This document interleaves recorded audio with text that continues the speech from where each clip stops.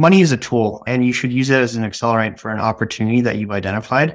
That tool, the capital, should be used to grow into the opportunity.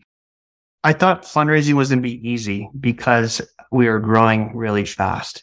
What I realized is when you go to institutional investors, they're making a bet on the vision. What is it that you're going to build? Not that growth isn't important or anything, but they want to know what the business looks like 5 years from now, 10 years from now. You want to tell that story. I was not doing a good job of that, when it came to the Series A investors.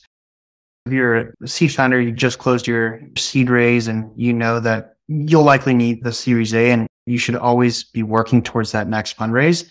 The first thing of advice is think of fundraising as the tool. See money as a tool to help capitalize an opportunity and to help solve some of the challenges that might come with that opportunity. The capital is going to help accelerate the business further. The second piece of advice is always be working towards that next fundraise, although you may not need it. Once you close your seed round, have conversations with parties you think might be a part of that. There's going to be advice of there's no need to do that if you just closed a fundraising. It's not that you're saying or stating that you're fundraising, but you're building relationships.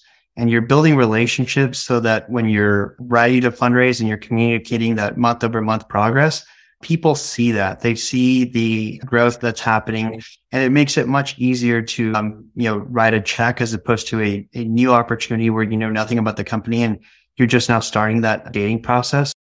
If I was to summarize everything I shared, it's don't stop fundraising after you close a seed round. And that means continue those relationships, even for those that may have said it was too early of an opportunity for their fund. Now's the time to pick up that conversation and state that you just closed a fundraise and you're continuing to grow and would like for them to be a part of your update.